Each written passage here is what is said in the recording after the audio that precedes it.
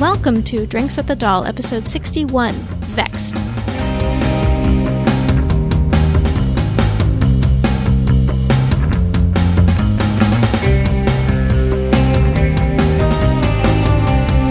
You're listening to Drinks with the Doll, a podcast way station for Lost Girl fans. I'm your host, Stephanie. And I'm Annie. And I'm Chris. And we are continuing this week with featuring some of our favorite episodes to discuss more in detail. And this week we are talking about Vexed, which is a pick that Annie chose. Was it me? It was. Oh, okay. I thought it was like the other two of you, but I think it doesn't matter because most people love that episode, so yeah. I was going to say, let's be honest, one of us would have chosen it if the others hadn't. Yes, yeah. Right? But Annie put it on the list first, so I'm giving it to Annie. That's fair. I wonder why. Would it be some certain scene? With a song called Mad Men, I don't know. Really? It's not the one with the song called Sour Cherry? That was my guess, that was why you liked it. Actually, I really do like that scene, and I'll get into it. But See? It's just it's a good contrast. Yeah. It's got good stuff in this episode. Oh yeah. So, I guess since we all agree that this is one of our favorites, we can all talk about reasons why we like it.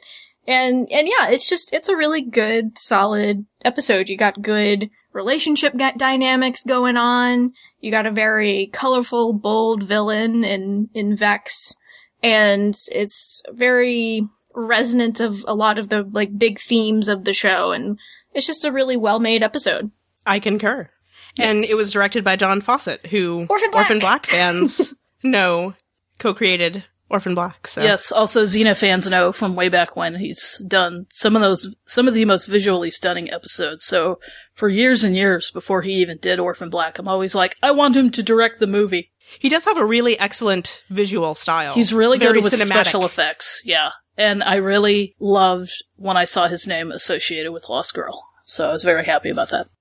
The drink special for this episode, I kind of made up.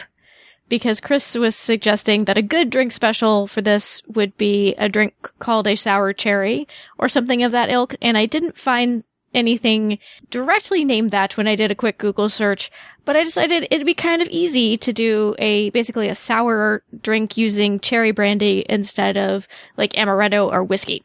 So that is the drink special for this episode. So it involves cherry brandy, simple syrup, and lemon juice. Shake it all together, pour it over some rocks glasses. I think it turned out pretty good, but I might do some tweaking on the proportions. And then as far as spoilers are concerned for this episode, we are talking about primarily Vexed. However, we are talking about it not just within the context of this episode, so there could be spoilers up through the end of season 4, though we will mostly talk about just this episode and the first season. So as we've mentioned several times, even though this episode falls as episode 8, when you watch the series sequentially, this was the pilot episode of the show. So this was the episode that they made first, and they shopped around to networks saying, here's the show we want to make. It is kind of an interesting choice for the pilot, because it drops you right in the middle of everything. But I think it still would have worked as a first episode, but it wouldn't have been quite as clear, some of the aspects of the world. There's not a whole lot of world building in this episode. It's a lot smaller scale than we see in the first episode. And it's kind of interesting, because I was trying to decide, how do you talk about this episode? Because you can talk about it as a pilot episode, how it would have worked, but you can also talk about it in where it ultimately was placed in the series. So I think we're probably going to do a combination of both of those things as we talk about this episode. I guess let's start a little bit about some of the pilot inconsistencies that you can see in this one. And for me, the big thing I immediately noticed was that Bo's hair and makeup is really different in most of this episode. See, I don't pay attention to that. I'm like, whatever, Darkness scene. The fact that you asked that question at Comic Palooza to Zoe and Chris, Stephanie, and, I didn't realize it was you until later asking that question. You're like, that really bugged me, and I'm all, I never noticed that. But, that's just me. I have noticed it now that I've gone back and looked for it.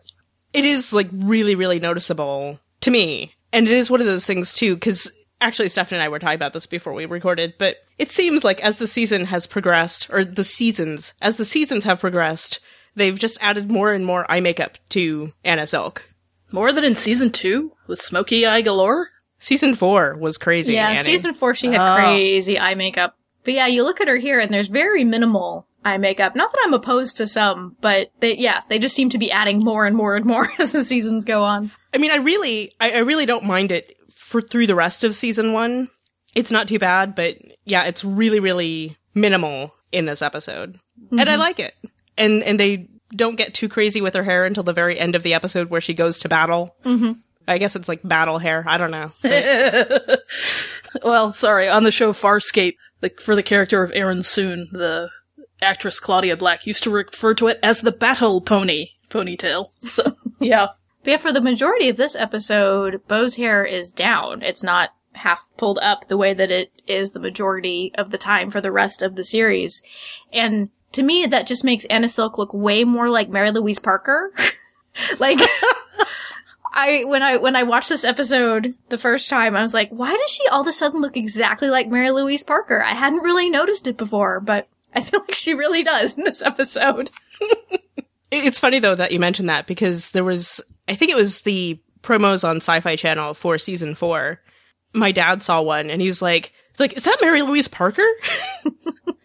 No, Dad. It's the lead actress of Lost Girl. Her name is Anna Silk. And then he just kind of shrugs.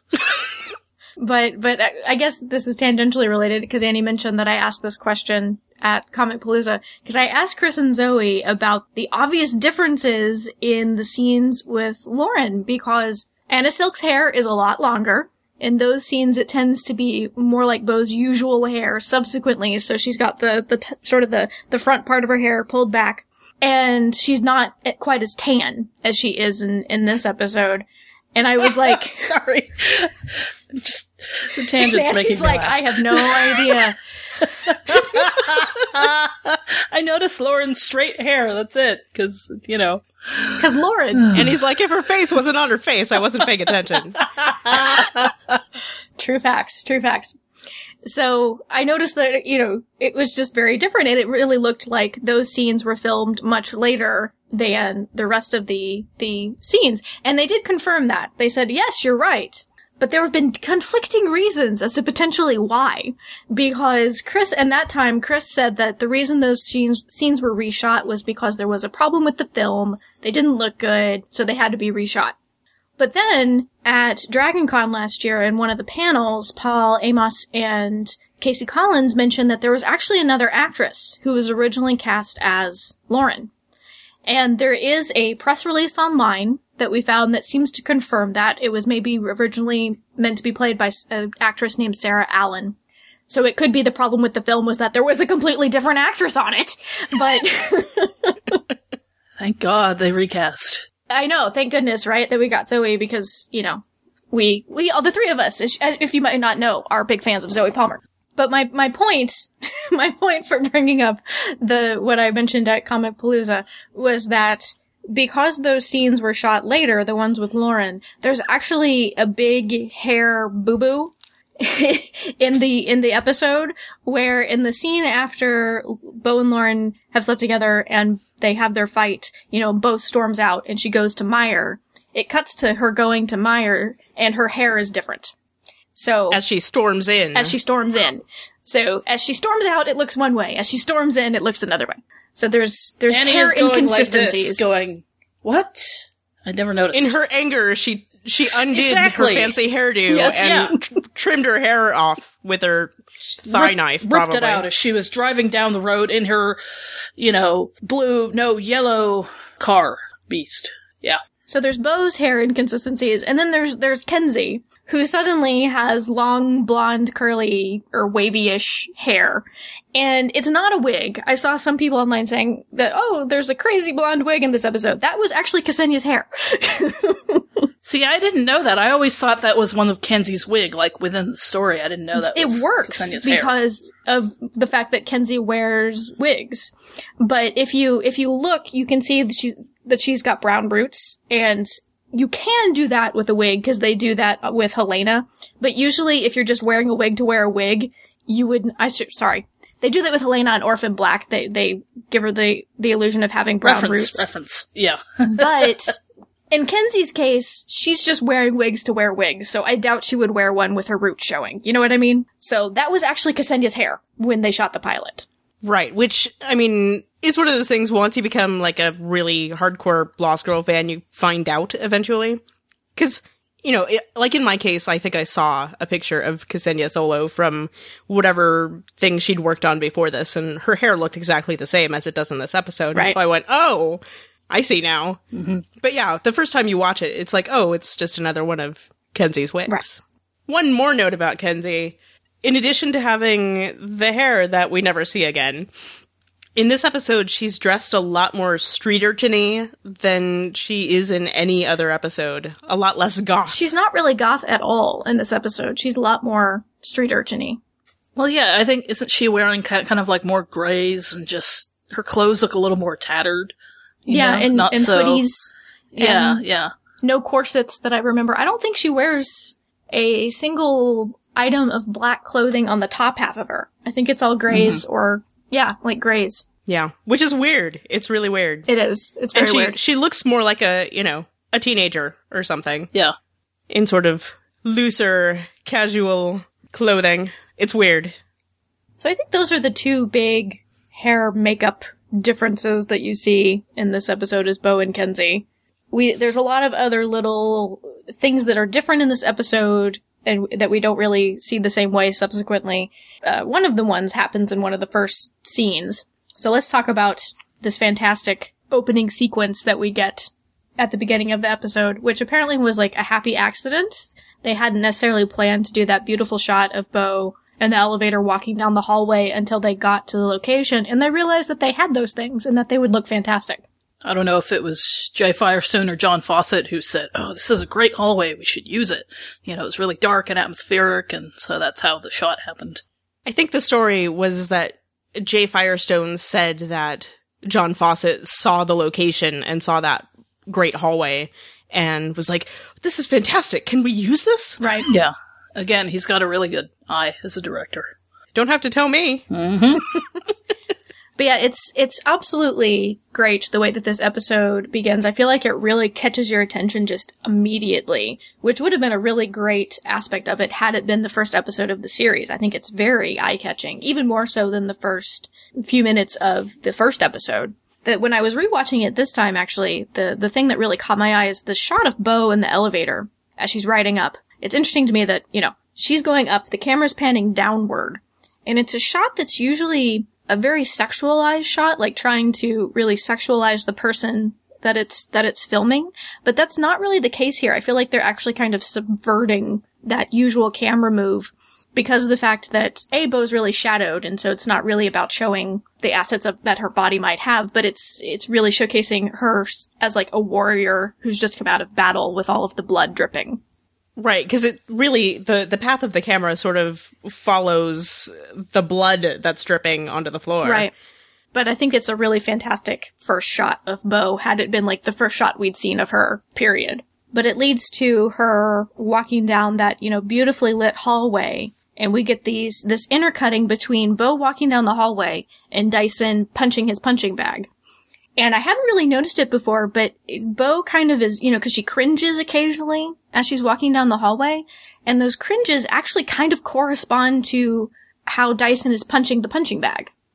No, I love that scene in that, yeah, it's not about the sexuality, it's just about this, as you say, wounded... Well, it is. Well, it is, but it's very mysterious, and I tend to notice the blood first more than anything. Which is just, as you say, a really cool shot. And you wonder what's up with this character because, you know, they're obviously not in top form. But, yeah. And just with the beats of the music and with the way everything is cut, it's done really well. Yeah, the song that is playing is, of course, Sour Cherry by The Kills. And when we polled people about some of their favorite music moments on the show, this was one that was mentioned by a ton of people. Another one is coming up later on in the episode. And it's just a really great song. This is one that I knew before I saw the series, and I thought it's used so well in this sequence of both introducing Bo and Dyson, or not introducing, but, you know, seeing Bo and Dyson interact and on top of their really rambunctious. I don't know what's a good word for the type of sex that they have here. I always say it's very feral. There you go. Very feral type of sex that they have here. But it's interesting to me that Dyson is, like, kind of vulnerable, too, throughout this sequence. Yeah, it's kind of a scene where, yeah, I mean, Dyson literally is used for healing, and Bo doesn't seem to give consequence to much of his feelings. I mean, if you look at the sequence in relation to what had previously gone on in the series, if you place it with, just as episode 8 and you watch it within that sequence and the history that had gone on between them, so that gives more weight to the line, seriously. And he says later, Bo, I mean it, this was the last time. And you do feel kind of like bad for him because, you're like, what else is this except healing sex buddy partnership, at this point. And it's so weird watching this scene and the scene later, for me, because at this point in my fandom experience, like, I have some experience with the actors, and so, them talking about filming all the stuff. And so I'm always thinking about that during the scenes because I can't help it. Yeah. And so... I mean, I don't mean to laugh, but the stories Chris tells are pretty funny. I'm sure they weren't when I he know, was shooting it. Yeah. And so you're just watching these scenes and you're like, I'm really glad that these actors are so comfortable with each other. Yeah, at this point in the show. And, as Chris says, I'm watching that scene now and all I think is all of Video Village watching his bare bum. Yeah, we get 200% more bums. Or I guess 100% more bums in this episode than you do in the first episode. There's a lot of near nudity in this one. Yeah. Which again, the whole time I'm thinking, it's a really good thing they're so comfortable with each other. Because they're really naked. We see Dyson's bum, but then it's actually, I didn't notice it for a couple of watches because it's kind of shadowed, but you can see the top of Bo's bum as well. Right. So, There's like side bum and there's like top bum. Yeah. Is there side boob as well? I think there is. Oh yeah. There's lots of a couple side times. boob. Yeah, and the thing is that this is about as near naked as you can get on, I don't know if Showcase compares to basic cable, in Canada and the US, and it's pretty, explicit, and, I don't know if the show is, quote unquote, toned down a little bit, but, again, it's kind of like the first major sex scene, you're really going all out and you're feeling everything out, literally, for the show. And sorry, that was bad. Yeah, I don't know. It's a really well filmed, but really, wow, just kind of almost took me back the first few times I saw it, going, wow, that's really all out there. But it's hot. Yeah. That's a succinct way of putting it. Yeah, thanks, Annie. It's hot. Yeah. And the fact that it begins with this is part of the reason why it probably made a really good pilot, is that, this is stuff that networks would be anxious to see is going to be in your show. And, not only is it really well filmed and choreographed and hot, as Chris said, but it's like in the first few minutes, it's just really in your face sexuality. And I just think like the chemistry between Chris Holden Reed and Anna Silk is so awesome. Again, it's like choreographed and filmed so well. And yeah, it's a really fantastic opening sequence. Even if you're not a Dyson Bo shipper like Annie. Exactly. I think you can still appreciate the sequence.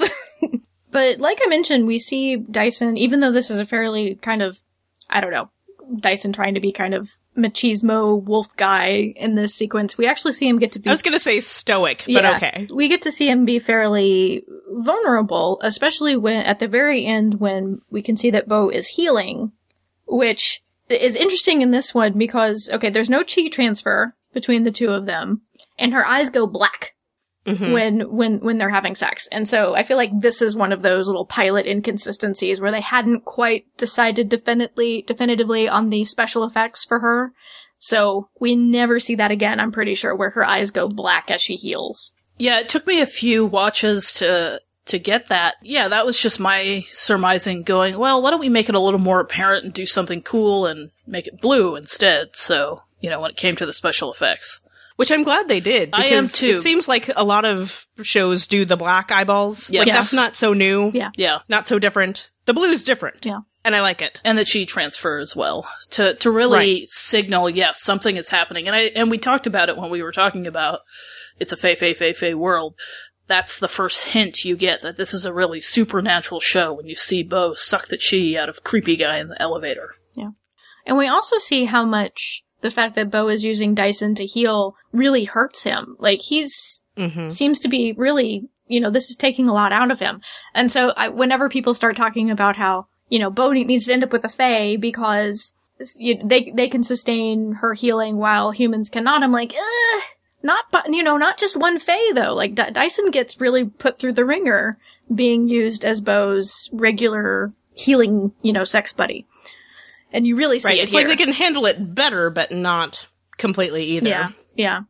But yeah, you see how much it really seems to hurt him physically, and then afterward you get this sense of how much it's really affecting him emotionally. That's actually one of my favorite shots of Dyson, where the camera it starts on Bo, and then it comes up and it captures Dyson's face with Bo in the background, right as she's waking up, and he just looks like so just kind of emotionally defeated by the fact that this is all she's using him for right now.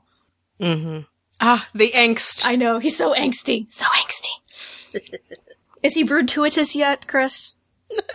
I'd say not until season 2. Okay, I think agree. the broodtuitousness really happens in season 2. Yes, I agree. I feel like he's appropriately broody here.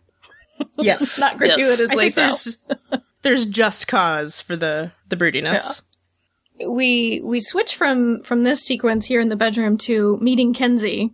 And I really was struck by watching it this time how, comparing it to the first episode, this episode's way more Bo-centric. Like, there are very few scenes that don't have Bo in them, and a lot of the supporting characters don't get the kind of development that they really do in the first episode. So with Kenzie, we get the sense that, she's Bo's buddy, but we don't have a huge sense of who Kenzie is outside of that.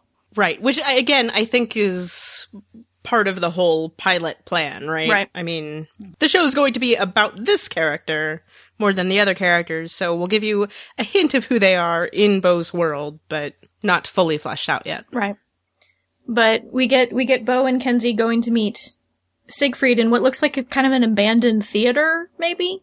Mm-hmm. And I really love, speaking of John Fawcett and his visual style, I love the camera shot they have of the snow falling down kind of directly at the camera as it moves toward finding Bo and Kenzie at the front door of this building. I think that's a beautiful shot.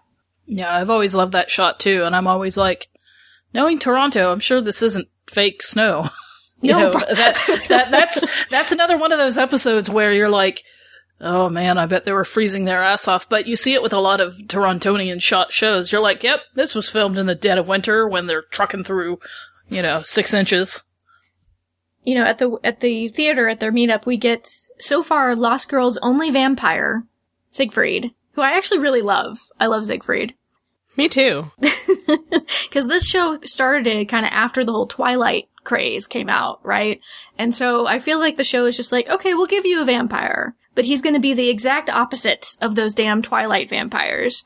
Who who are very, like, beautiful and slim and sexy and et cetera, and we get Siegfried. Sparkly. Ugh. But instead we get Siegfried, who's kind of chubby, kind of fey,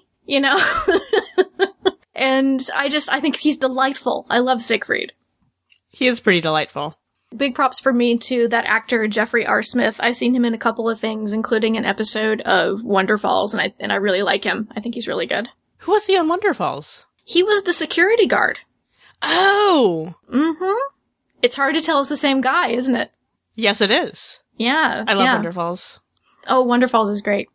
Well, Kenzie and Bo's meeting with Siegfried is really what is the spark for the main plot in this episode, obviously. She gets the information about Luann Heidegger knowing something about her mother.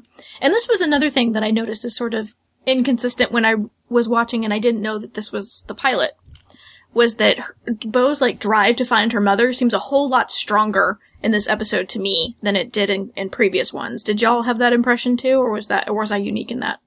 But really, Bo is overall more intense in this episode than we really see her in any other episodes, so... Yeah, it's not just trying to solve a case. Best Bo is much darker. The thing that really gets me is when we see her when she first goes to the prison and she's going through the security checkpoint, and she's kind of, flirting with the guard and applying the tingly touch. And then she stands up and her face immediately just goes intense and focused. And I feel like the Bo that we see in the episodes surrounding that one, she would not be quite that intense and focused and dark. There wouldn't be that switch the way that we see in this episode. Right. Bo's a lot colder in this episode than any other. Yeah.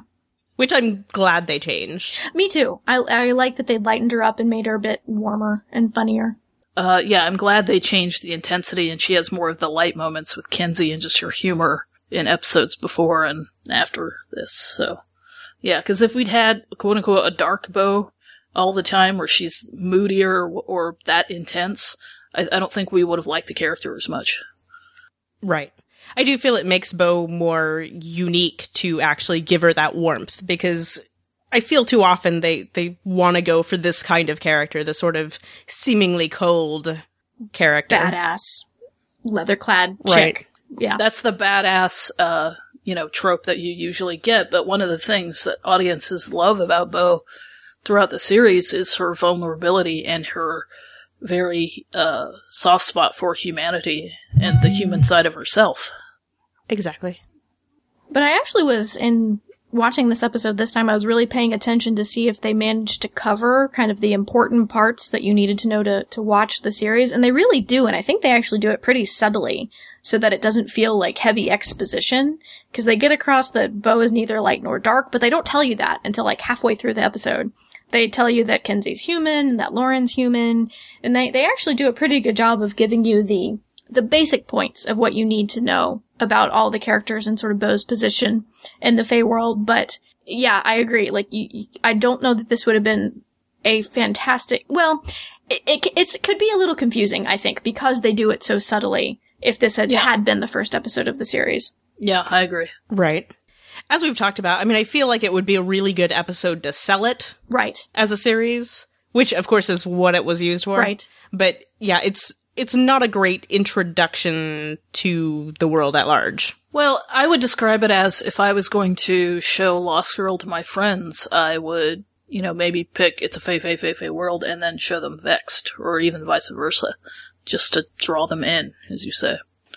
And then kind of answer any questions they have later and explain it. I'd be like, look, just watch. The sex scenes are great. And the acting is good too. The acting is good too. They have chemistry. They all have chemistry. Because that is one thing that this episode has on over the first episode, is there's way more sex. Sex and sex and sex. Yes.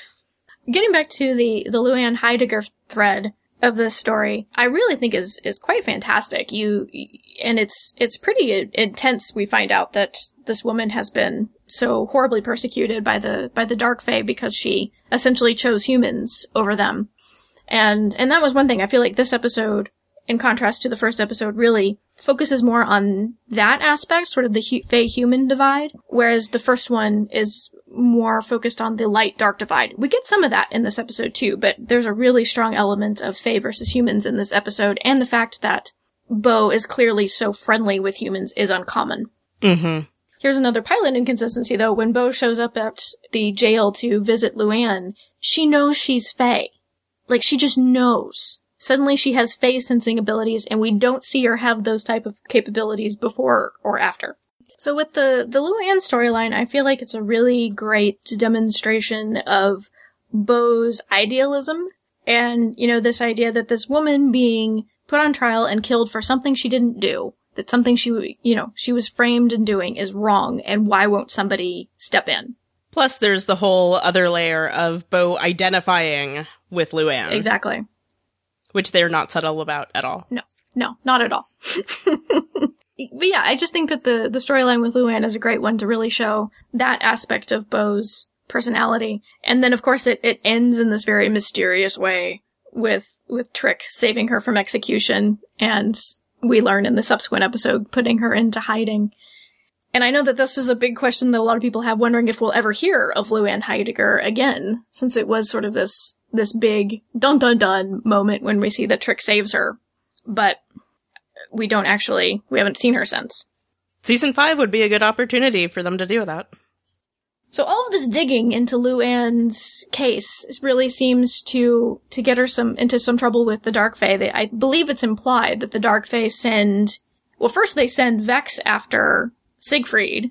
And, you know, that's a heck of an introduction to a character where we get to see him. Poor Siegfried. I know, where we see him put his hand down a garbage disposal. Though I'm actually, so Chris has her issues with the Morrigan when she was first introduced. I have my issues with Vex. I really did not like Vex at all for the first probably season and a half. And not because he was a villain. I get that he's supposed to be a villain and a bad guy. But he was just way too over the top for me, and I just didn't like it. See, I liked it. I thought it had that sense of fun, and, you know, I didn't think it was too over the top for me. It was a good balance to Bo's intensity, because she was trying to just get the information out of him and be straight with him, and he's just toying with her, you know, because he knows he's more powerful than her. So I didn't have too much of a problem with it. I don't know. I guess I maybe had less of a problem with Vex's over-the-topness than the Morrigans for some reason. I don't know why. Fair enough. I'm not a fan of Vex in this episode, but I know that I'm in the minority. I know a lot of people just love Vex from the beginning. Well, regardless, I still love the kind of almost poetic way he dispels a Siegfried with the music and, you know. And I hate the opera music. It's so trite. It's Carmen. I love hate Carmen. I love that opera, so. No, I like the music, but I don't like its use. It's just so trite to put we're gonna put this really melodramatic opera music over somebody doing something so cold and psychopathic. Yes, it's a trope, I know, but I thought it worked. So we have the conversation between Siegfried and Vex, and then later we have the confrontation between Bo and the Morag. And that is probably my favorite fight scene of the entire series, is between Bo and the Morag. Interesting. I love it so. I don't know. Morag is kind of and ugly. Because the Morag has great makeup. She's really fierce and threatening looking. I love it when she gets impaled through the middle and she's just like, psh, please, and starts to pull it out. She kind of reminds me a bit of Helena. I was just thinking about that. Nowadays, she reminds me a bit of Helena. It's like, whatever, I'm good. But no, I think that I like that fight scene a whole lot. I think it's really nicely choreographed and I'm worried for Bo in that fight scene. I actually like how they start that too, where the Morag comes into the clubhouse and Kenzie kind of hears something and turns and you see her turn to her left and over her right shoulder, it's the Morag creeping up the stairs. I like that shot. Yeah, and I like that you're first kind of worried about Kenzie and then she just walks right past her. There's really a lot of, I think, good suspense building before this fight, which is probably another reason why I like it. Because then we see over Bo's shoulder, we see her creeping in. But Bo, unlike Kenzie, is somebody's totally there. But when she whips around, she's not there anymore, and then the shower curtain comes down over her, and I think it's fantastic. It's a great visual, and I just really love the suspense that's built to get to that moment. Yep, I agree. Well, and I love how they bring it back later, because they, have consistency in the writing, where later in season 3, when Bo stands up with the dagger, and Tamsin's like, what's up with that? She goes, well, I had a Morag come in here a few years ago. She doesn't bathe unarmed anymore. Well, she didn't bathe unarmed then either. Yeah, that's true. Whenever she stands up, though, with her 2 fingers around the blade of the knife, I'm like, should you hold a knife like that? I can get it because you would get more power behind a stabbing motion holding it that way, but I feel like you'd just injure yourself really badly. I guess it depends on how much of the blade is sharpened. I think it's just the whole thing where the way people shoot guns in movies, it's really BS if you try to shoot it like that in real life with, 2 guns in each hand, each hitting a perfect target. We're like, no, we're going to hold the knife like this because it looks cool. Not because it would necessarily make the greatest fighting stance. I know, Annie, I was just doing my thing where I make up something in order to rationalize it. But actually, I'd be curious because I know nothing about handling knives or using knives or fighting with knives, so if anybody listening does and can tell me if the way that Bo was holding that knife was completely wrong, I would be very curious to know. And Bo probably wears my favorite Bo outfit ever during that fight scene. Nothing? No! She's wearing a purple strappy tank top and undies, and then she puts her kimono on, and I think she looks really beautiful in those shots. And she's wearing clothes in that scene. What are you talking about, Annie? I'm just kidding. When she initially got out of the bath. No, she's not naked at all. Oh. She was getting undressed. I also do really like that shot where she does a little shimmy to get her jeans off. But see, Annie, that's why you don't know that's why you're not more familiar with the scene, is because she was in fact dressed. Okay. My mind goes to other places. What a shocker. In this rewatch, because we had talked about brands recently, brands on Faye, that the Morag actually does have a tattoo down her face. And I don't know if that's supposed to be a light or dark Faye brand. They don't say. But since we had talked about that recently, I was reminded of that when watching the episode this time. Mm-hmm. I'm kind of curious, because the tattoo down Dyson's back is like kings he served and battles he'd fought in and things like that. I kind of wonder if that might be something similar that's on the Morag's face. Like, you know, people she's killed, maybe. Well, and I always wonder if the brands are subsequent to each type of Fae. Like, there's a shifter type of brand, and then there's a Morag type of brand, etc., etc. That means a different thing. Oh, I also liked... It occurred to me that we see Kenzie has Geraldine in this episode, because she tries to use it against the Morag. And I like that they decided to go back and show Kenzie actually acquiring Geraldine when they wrote the earlier episodes. Yeah, I have to go back and watch that scene, because I love that they never forgot Geraldine, and it became really important at the end of season 4. I just love that it's named Geraldine. I know. No, this old lady name for a katana. I know. Which I didn't always pick up on, even until, like, season 3. She's like, sorry, I forgot Geraldine. And I'm like, oh yeah, that's the name of the katana. And the fight scene with the Morag, there is intercutting between that fight scene and Kenzie playing a really violent video game, where supposedly she's killing robot hookers. And I actually have a really difficult time watching the video game sequences. Sorry. I find them very disturbing. Not that I don't find the violence happening with Bo disturbing as well, but it's different to me because of how many women are just killed and used as sex objects in video games. And so I was wondering if you two had any thoughts as to why they decided to intercut those two things. I don't know. I mean, I've thought about it some before too, because yeah, that kind of video game drives me crazy.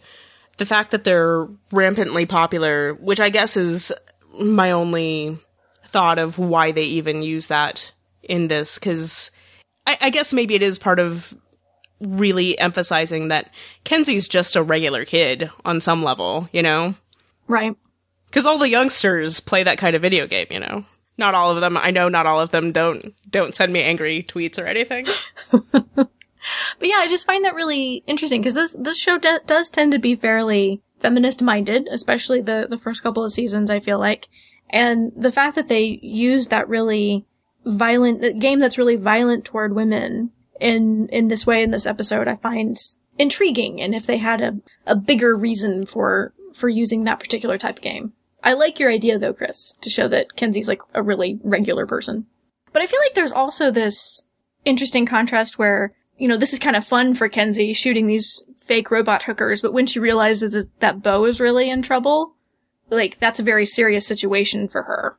I don't know, maybe there's something having to do with that as well. And Kenzie's effing brave. Can we say that? Like, running up to go help Bo when she has no idea what's up there. Kenzie's like, very brave. Let me grab my sword. Yeah. Tiny She's human always Kenzie. been that. Brave and loyal. Yeah. So kudos to Kenzie. We love Kenzie. Woohoo! So after the Morag attack, there's that scene where Dyson comes over and tries to be all, Bo, you have to join aside so that you'll be protected.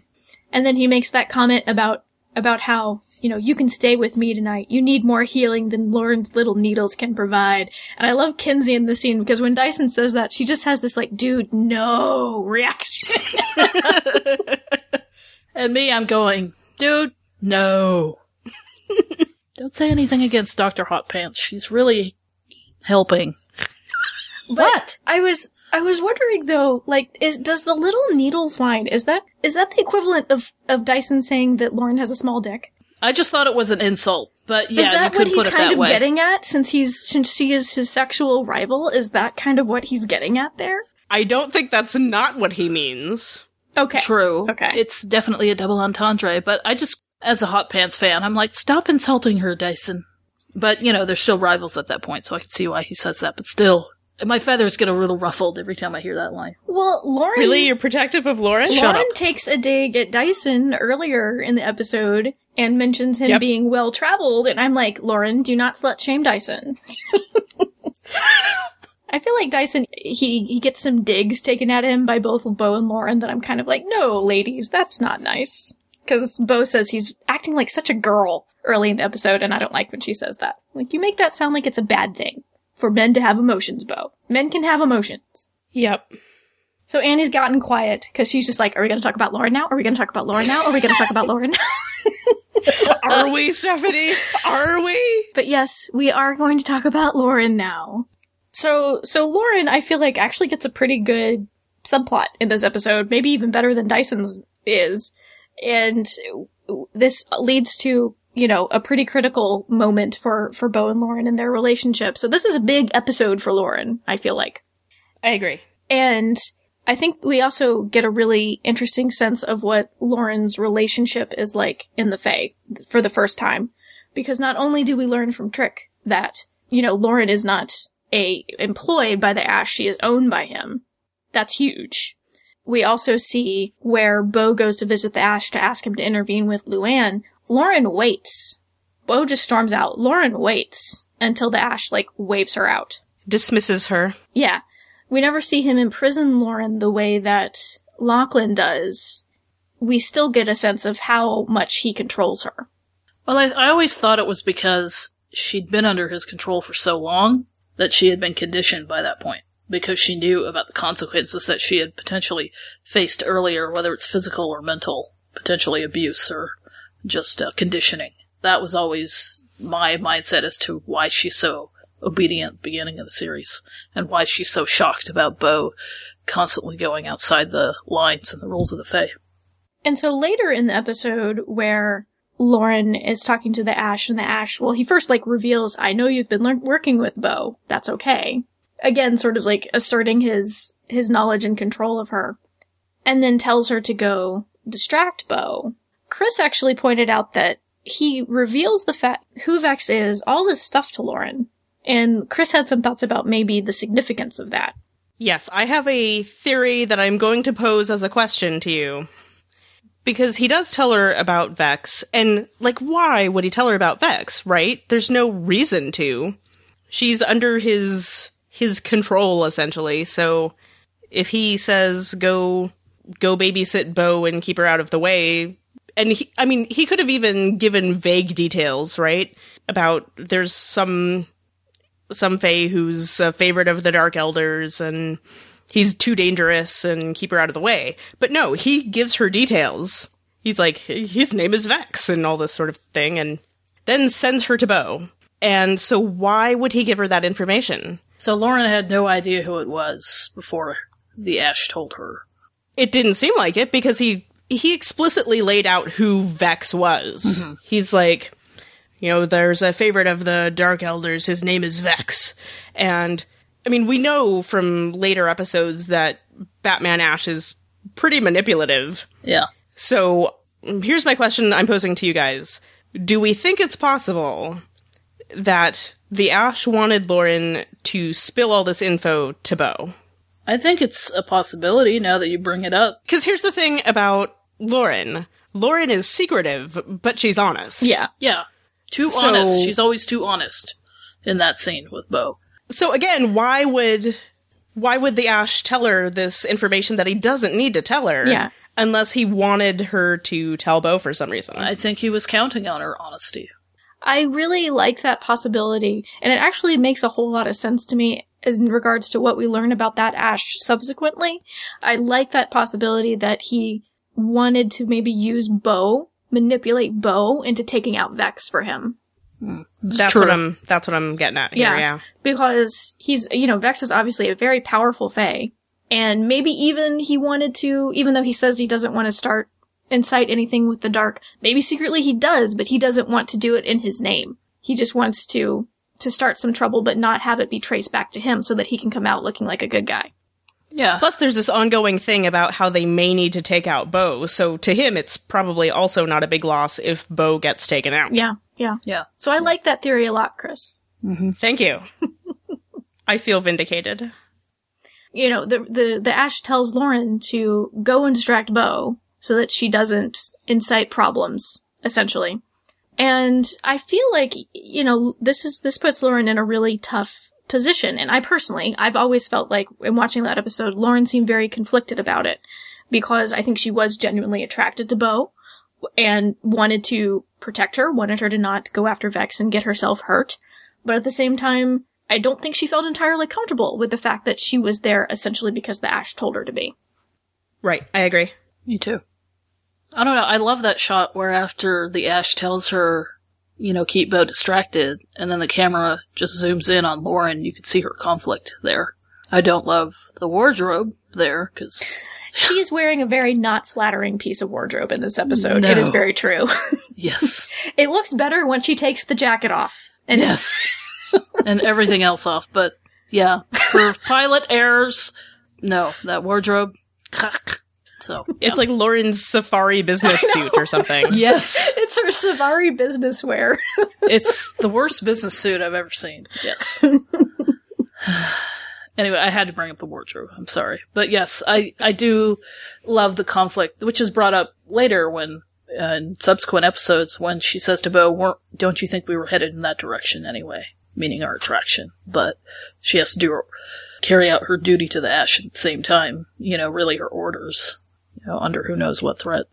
Yeah, I know that there are some people who feel like Lauren had absolutely no choice in this matter because she was owned by the Ash. She had to do it.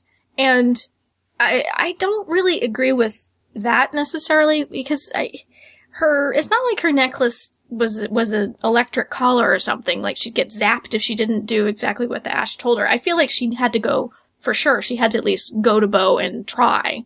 Otherwise she would have gotten in trouble with the Ash. But I don't know that I necessarily feel like she had to sleep with Bo. She had no choice in the matter because the Ash told her to. What do y'all think? Yeah. I still think she made that decision herself. Oh yeah, me too. I think that's true.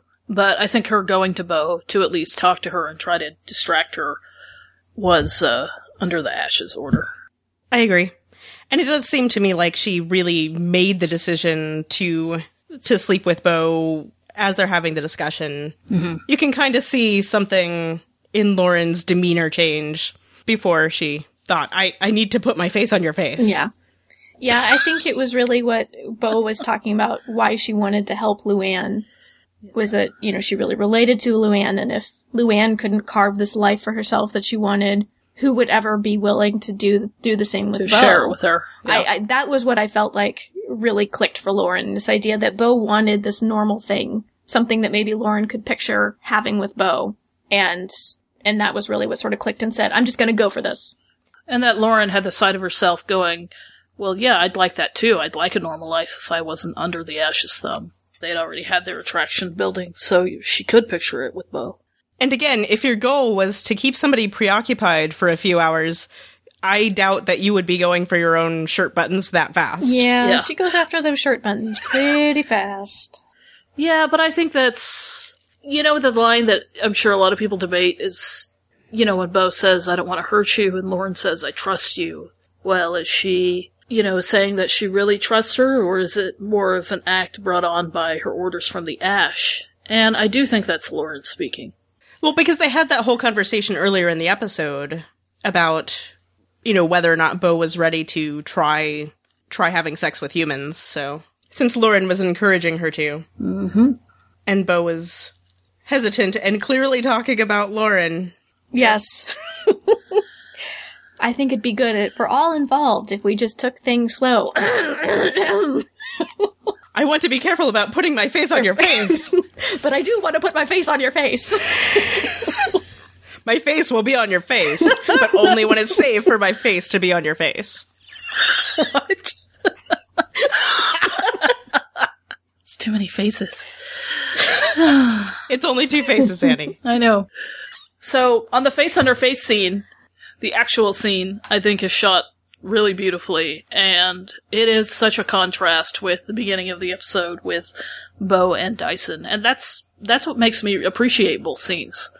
And that's what, I think that sets up the context of the show, that Bo is in between these two, you know, people who are in conflict with each other. You know, Lauren has the dig at Dyson and vice versa, but that show the different sides of her, you know, of her life.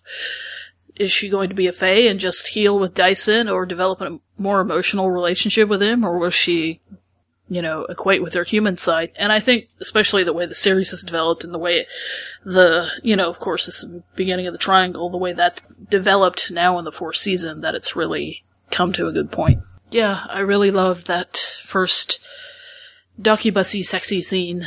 I like protective, gentle Bo.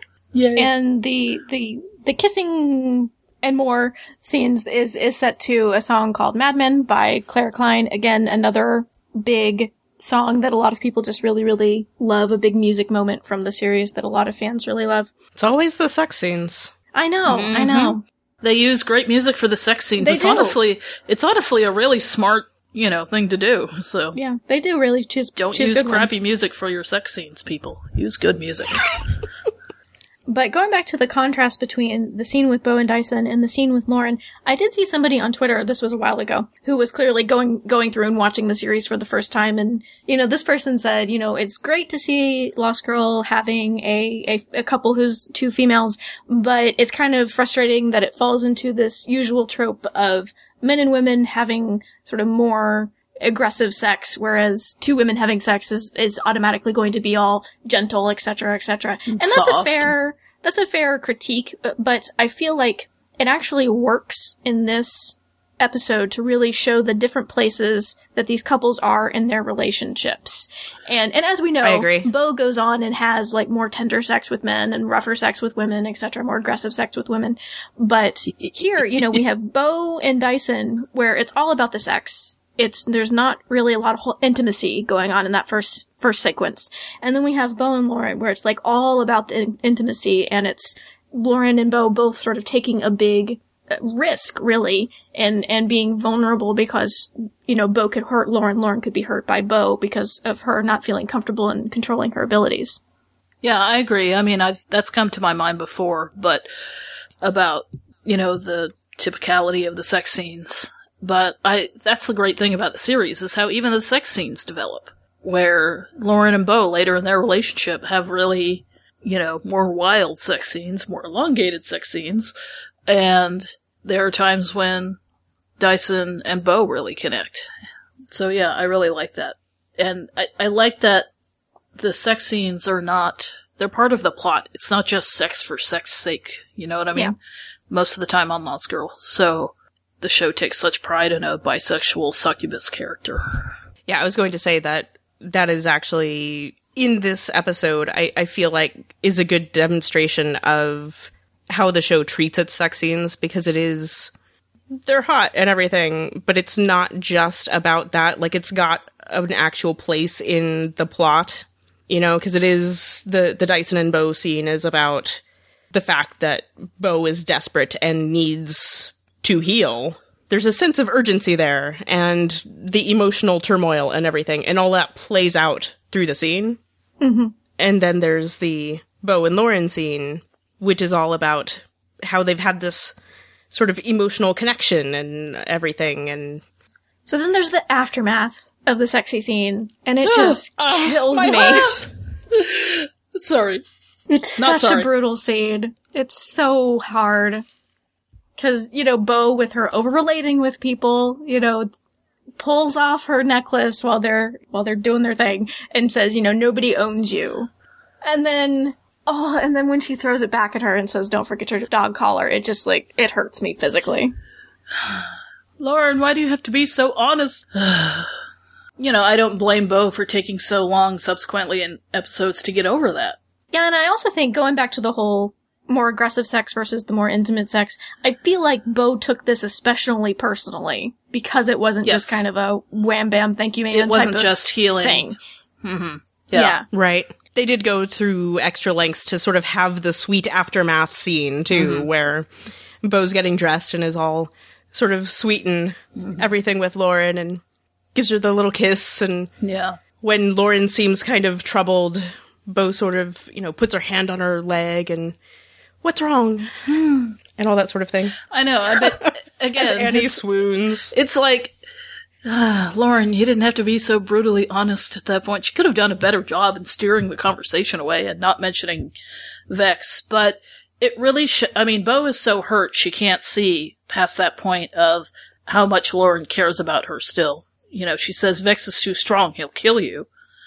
And, of course, Bo says you know his name, but that's really coming from Lauren's genuine concern of she doesn't want this person she really cares about to be killed. So. Yeah, I really do think Lauren made a bad. She has that line about, I haven't done anything wrong. And so I can see where Lauren is coming from. She feels like she acted in Bo's best interest because she cared about Bo. She didn't want her to be hurt. She thought this was a way to help her. So I can kind of get where Lauren is coming from, but at the same time... But that's still not true. Exactly. But at the same time, it's like, no, Lauren, this was a real violation of trust here. You did do something wrong. Yeah. You went about it the wrong way. Yeah. I always wonder what Lauren did afterwards. It's like, just let the pink sheets go and just sadly get dressed and leave. Must have been such a bummer. So it's like everybody goes, well, she went to go get Dyson to tell him... Yeah, she went to go get Dyson. But yeah, I do like that she was still so concerned she went to go to the one person who could help Bo, since she physically can't help Bo against Vex. That scene where she goes and she gets Dyson and Kenzie, it's always interesting to me because Dyson and Kenzie really only exchange about a couple of sentences there where they're playing pool. But I feel like you can immediately still see the friendship that's there between the two of them. And given, if this was the pilot, that was all we would have seen of Dyson and Kenzie interacting, we still would have gotten the sense, I think, that, they're butts. So credit to Chris and Ksenia for that. Yeah. As of, you still would have gotten the sense that Dyson and Lauren are adversaries at this point, even with just a few lines here and there. Yeah. And it's always so sad to me to see Lauren have to go to Dyson because she clearly is just like, I failed at what I was trying to do and there's nothing left for me to do at this point. I don't necessarily want to go to this person, but I will. In the meantime, as I mentioned, Bo storms off to Meyer, and in the process changes her hair. And can I just say how much I love Meyer? He's a great character. And I love his set, especially in this episode. It's lit a little more darkly than it was in Dead Lucky. And so the red lighting, the lanterns and the red twinkly lights really pop in his set, and I just think it's beautiful. But I really like what he says to her. This is actually in their first interaction where she goes to ask him for help with Luann, and he's all, I'm not even too good with death row. And she's like, you know what I'm talking about already? And he tells her, sweetheart, you're not so good with subtlety. I love that line. I think that's a great line. It's so true. Not when Bo goes busting across Fey lines as the great unaligned succubus. And I actually really think it's important that they had Meyer in this episode alongside Vex, because you get the sense that not all dark Fae are that bad. Even the ones who are still, involved in the Dark Fae clan, because Luann is also Dark Fae, but she's separated herself. But Meyer clearly still a big part of the system, but he's, I think, fairly compassionate and kindly toward Bo in this episode. Right. But as you mentioned, if this was the first episode we watched, it'd be kind of interesting, because it's got a reference to Dead Lucky, but if you watch Vexed first, it'd be a little confusing about Meyer popping in and why he owed Bo a favor. So the final confrontation between Bo and Vex, I feel like is kind of a letdown, which is actually another reason why I kind of am glad that they made the first episode, because there Bo gets to be kind of triumphant and beat somebody. But here, she has this really psychological confrontation with Vex. Even though she's armed with the Siricon that Trick gave her, she's not victorious. Dyson comes and pulls her off of Vex, essentially, which bugs me. I wish that it had been Kenzie who had talked her down or something like that. Yeah. I don't like that Dyson comes and pulls her off of Vex. It's like you need another guy to come in and save you and pull you away from the victory you could have had. Yeah, it's like, I know it's written that way to keep Vex in as a villain, but yeah, that has always bugged me for those reasons too. It's very unfulfilled. Yeah. But I see why it would have to be Dyson from a story standpoint, because if it's Kenzie, then, what's it matter to Vex? Vex can just off Kenzie if he wanted to. Yeah. I know. She's just a lowly human. Well, but they're both there. Dyson could have been there, but I kind of wish it had been Kenzie who, talked Bo out of trying to kill him. Does that make sense? Well, okay. kind of like how she helped Bo in the first episode from Right. getting killed. So, yeah. Mm-hmm. Yeah. I love the sequence where Bo is arming herself and you see her arsenal for the first time. I mean, it's beautiful, and she loads up her stars and her knives and the crossbow and the Sericon, and then she hardly uses any of it. And I'm like, dang it, and you don't see her subsequently use a lot of, I mean, it depends. Second season, it depends. You don't always see her with as much weaponry later in the series, so that's always cool I just like the sequence. It's really well put together. As you say, a lot of intercutting, and you get to see the whole weapons chest. And I'm reminded of the story that Anna Silk has told where, she said it took a long time to look that badass, because then when she was walking, the crossbow would hit her in the back of the head. She goes, it didn't really work. Well, because I think the story was that they tried all the individual things and everything individually worked out fine, but when she put it all on together, stuff just kept knocking around. Off. So I think of that because that shot is used in the credits where it zooms in on Bo with the crossbow and that little dramatic head turn. And every time I see it, I'm just thinking of the crossbow hitting Anna in the head, and I just start to giggle. Yep. But yeah, that is a really good sequence. It's a very Buffy sequence. I remember it reminded me a lot of especially end of the season Buffy, where she's gearing up to go into battle against a bunch of creatures. I'm like, it reminded me a lot of that. Yeah. Right. But you were talking about the intercutting earlier. And it's so interesting to me the way they did this, because they intercut Bo, strapping the various weapons holsters on with Luann getting strapped into the table. The table with the lethal injection stuff. It's pretty dark. Yeah. And again, they'd really paralleled Bo and Luann's situations a lot in this episode. So I was kind of wondering, what do they mean exactly by intercutting these two? I mean, I guess maybe hopefully it's saying Bo's going to have a different fate than Luann because Bo is able to fight better. But yeah, it's a very dark combination right there. Well, and there's the whole talk about how Bo might get herself killed. So yeah. No, for sure. I got that level for sure. But then I was trying to think maybe there's something hopeful here too. Maybe. Yeah, and to this day, even I wonder what Bo's ultimate fate will be about choosing to have Lauren in her life. Will it be something like Luann's fate, where the Fae will turn against her? Well, but don't you think the storyline we're currently on is about Bo overturning the system? Yeah. Because Luann's problem is with the system, essentially. Yeah. That's always been the big issue here. But yeah, Bo's whole confrontation with Vex, again, just very sort of anticlimactic and disappointing for me. And I just don't feel like Bo's left with a whole lot of autonomy in this episode, which kind of gets me down. Mm-hmm. Well, and she's not left with any answers either, so that's frustrating for her. But because the rest of the season has to build makes around that comment because he says she's like, oh, he was my last lead to my mother, and Dyson says he was lying, he doesn't know anything about your mother, nobody does. I'm like, Dyson, you big liar face, you do. Yeah. Yeah. Poor Bo just can't have a romantic interest who will completely be honest with her all the time. Yeah. Yep. Yeah. It's the hallmark of the series.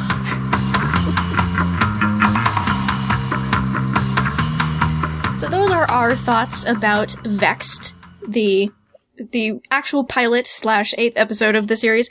I'm sorry they were a little disjointed and all over the place, but hopefully they were at least a little entertaining. Annie made me take out some really good stuff, y'all, and I'm upset. Hey, at my request. I still have some editorial control over my own silliness. But we are coming up on doing a kind of a crazy, exciting undertaking. We're doing a Lost Girl meme, 30 Days of Lost Girl, starting August 1st, which means we're going to be putting out daily episodes. They will obviously be much shorter than our usual episodes. They're probably going to be at most about 10 minutes.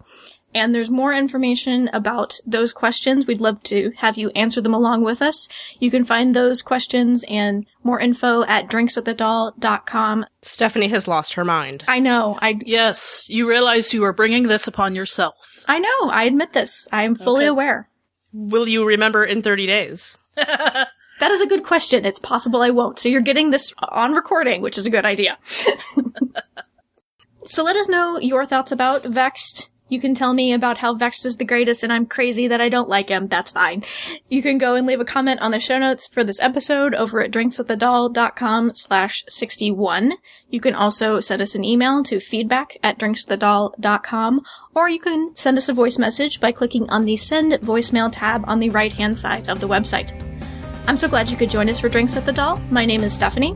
And I'm Annie. And I laughed so hard my nose is still running, but it's probably going to be from something that got taken out of the episode. And my name is Chris. Thank you so much for listening. Cheers.